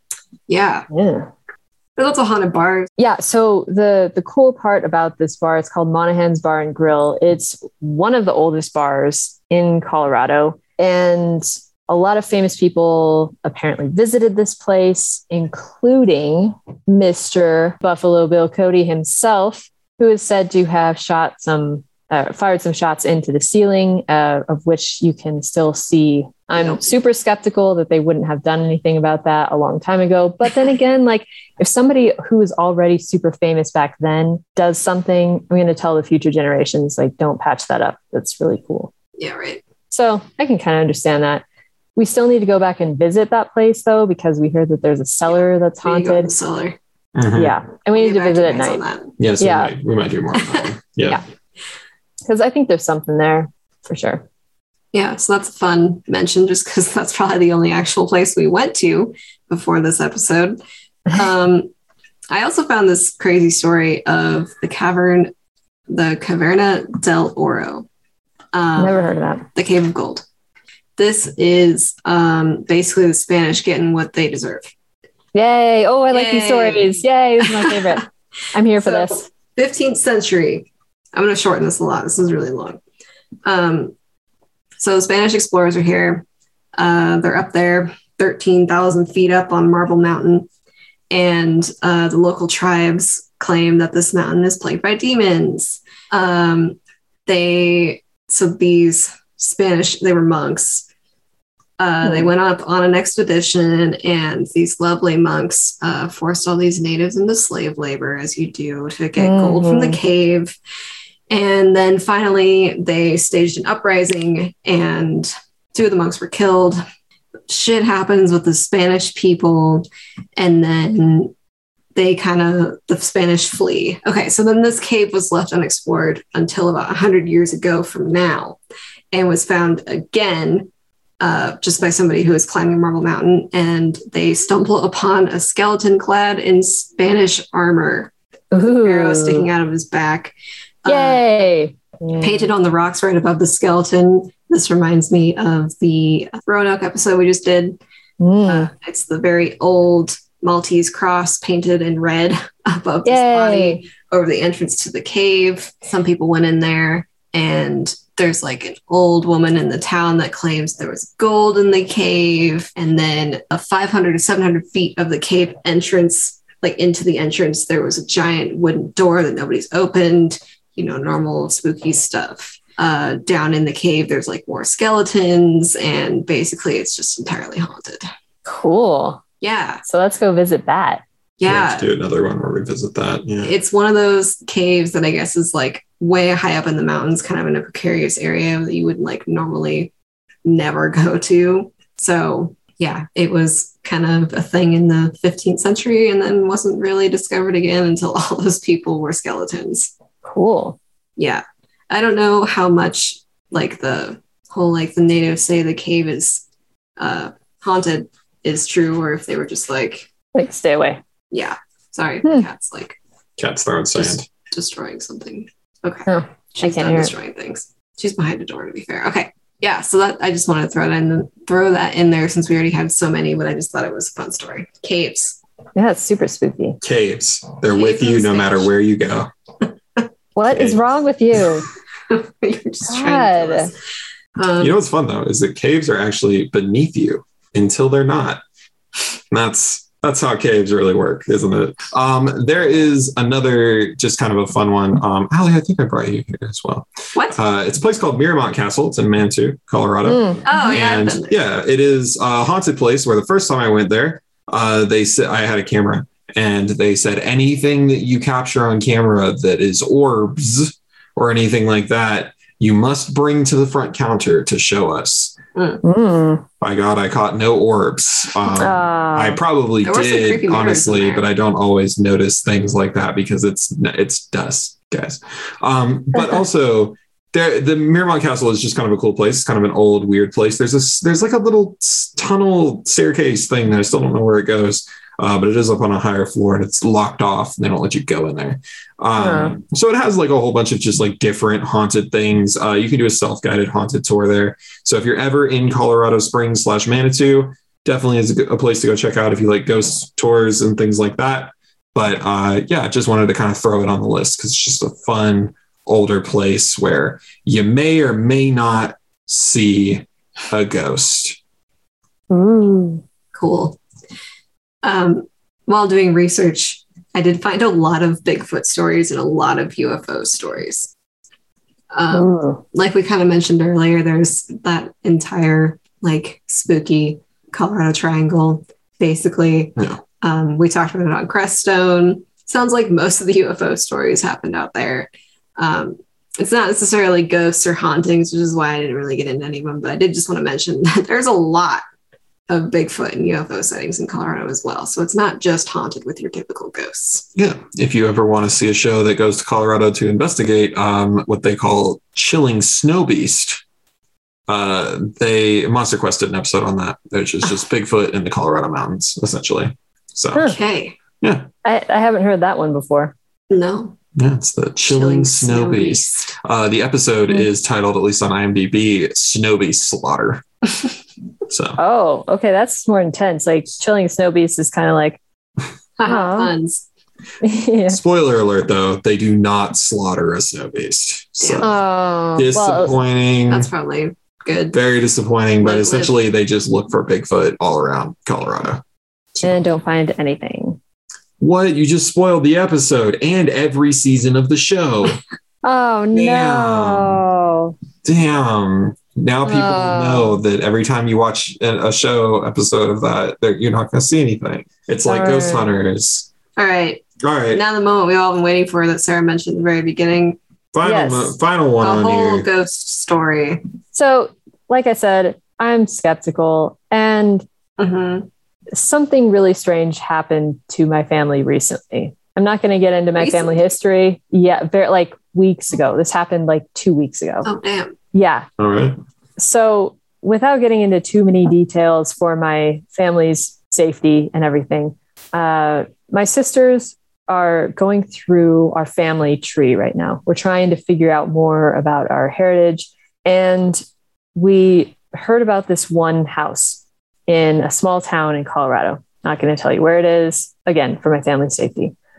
This house is an old adobe, and it's where our great grandmother lived. So my sisters decided to go up there one day. I didn't go with them, and they just wanted to see the house for themselves. So they get into town, they see the house, and one of my sisters is braver. Well, not braver than the other, both super brave. But one of them decides, I'm going to get out of the car and I'm going to knock on the door and talk to whoever's living there right now. Went up, knocks on the door, nobody answers. So disappointed, they turn around, they decide to go across the street a ways to the cemetery to find the grave where our grandma's buried, or at least her, I think she's buried, or maybe her sister is, I don't know. Anyway, relatives are buried across the street. While they are looking around the cemetery, they talk to one of the groundskeepers, or I don't know, guys who works there, and ask him a little bit about the history of the town and everything. And then finally they realize, we've been out here a long time. We're hungry. Do you have any recommendations for places we should go? So this guy says, yeah, sure. There's a Mexican restaurant down the street. You should try. It's really good. And so my sisters drive over to this Mexican restaurant. They're sitting down, kind of talking about what they seen through the day and just different things. And a waitress comes up to take their order. My oldest sister says, do you happen to know who lives in this adobe house? Because it doesn't really fit in with the rest of the houses around there. And so my sister was hoping that they would have some information. And fortunately, the waitress said, actually, my friend lives at that house. What do you need to know about it? And my sister said, no, it's nothing important. We're doing some family history tracing and just we're kind of curious about the house. So if she ever wants to talk to us, here's my phone number, my name, my number. Just take this, and if you want, you can give it to her. Not thinking that anything would come from this, they leave the town and come back down into Denver. The next day, my sisters and I are touring another cemetery and trying to find some other relatives' graves so that we can start piecing this puzzle together. And just before our meeting, my sister had received a phone call from the person who owned the house. Oh, snap. So the lady calls my sister and she says, what's wrong with the house? Why do you want to talk to me? What's going on? And my sister said, no, there's nothing wrong there. My great grandma used to live there. And we were just interested in maybe taking a look at it, seeing what it looked like, get some of the history if you had any. And the woman said, well, I don't have any of the history. I don't really know anything about anyone who lived here. But by chance, do you believe in spirits? And my sister was like, what do you mean? Kind of playing dumb for a second. Oh, what do you mean spirits? And the woman said, do you believe in ghosts? And my sister said, I don't really know what are you talking about? And the woman said, well, when my child was younger, he used to talk to this woman who would always hang out in our kitchen. And all of us could see her, but he would specifically talk to her. And she was this very short woman. She was probably 5 foot, maybe less. She wore these really strange clothes, though. It was like a dress, but it looked handmade and was kind of tattered. And even though she seemed very sweet, her face looked like she had seen some hard things. And she had dark hair that she always kept in a bun at the back of her head. But the weirdest thing about her is even though she was kind of dressed in a homemade dress, she wore this bright, I don't know if it's like a necklace or a pendant or a brooch or something, but she wears it, because they still see her, I guess, at the center of her chest. And it was just really bizarre. So we thought that was strange. And we're just wondering if you might know who she is.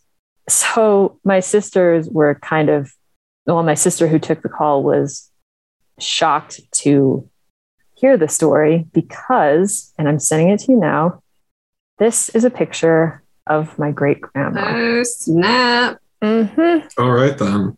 Yep. Your great grandma's still chilling at that house. Still chilling. This picture was taken in the home.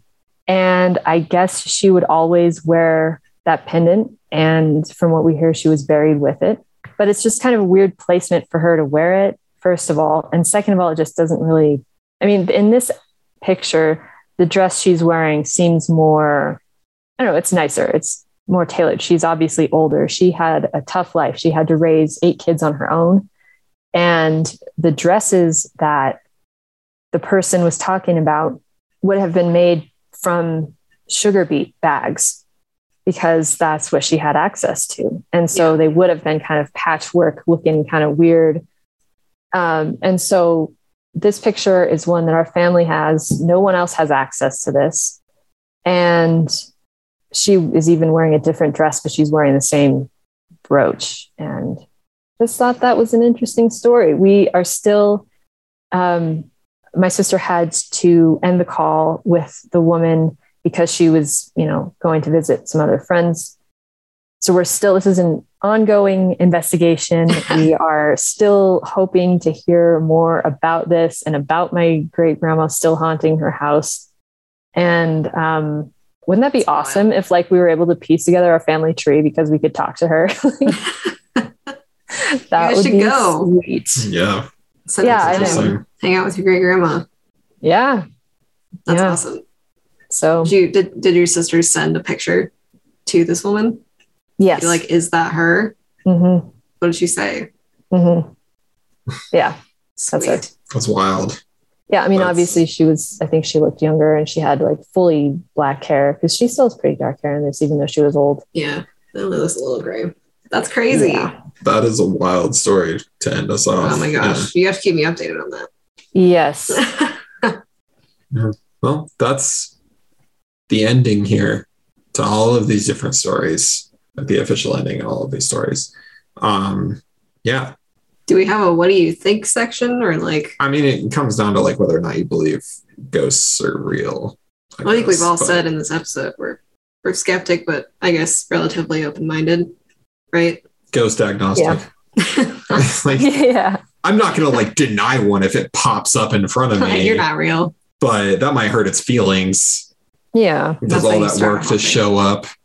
Yeah. But yeah, I think that a lot of these stories, they have they're really interesting stories. A couple of these had photo evidence, which we said, we'll put in the newsletter, which is one good one. It's not always a thing that you get photo evidence. Oftentimes you don't get anything, but there are a couple ones, especially the picture of the mirror, of the 100-year-old mirror. I can't stop. Why did you have to refer to that one? I hate that one so much. I can't stop staring at it, really. I think everyone should look at it one more time. I'm not looking at it. Sarah, I'm coming over. He's going to invoke some demons or something. But so far I have yet to see anything that's like definitely proving that ghosts are real. But Colorado is very, very haunted, and there's a lot of places that I do want to visit before we talk about them on the show as well. Things like the Stanley Hotel and things like that, I think I want to visit. If I could afford the $200 a night fee for the Oxford Hotel, I would go confirm whether or not there's a haunting there every single time. But yeah, stay tuned for more of that haunting stuff for especially the next go round of October, but we always do creepy ones anyway. We just like to focus on it. Also, probably for the next one, don't know what we're doing next, but probably for the next one, we'll take a break from all the horror stuff. So I don't know, Chelsea's up next. She's probably gonna do Cult again or something. Yeah, it's probably gonna be, but it won't be straight up horror. It's hard to say. Let us know what you think about these stories. Let us know if you have any interesting ghost stories from Colorado or honestly anywhere in the world. I always like hearing about them. I always eventually I want to read some of those on the show. I think that'd be fun. Let us know if you're haunted by any of Sarah's family members. Yes, please do. We have been here for quite some time. Speaking of reading, one of the books that I read a lot to write part of this show was called Ghost Hunting Colorado by Kaylin Lamb, and we'll probably have that listed in the newsletter.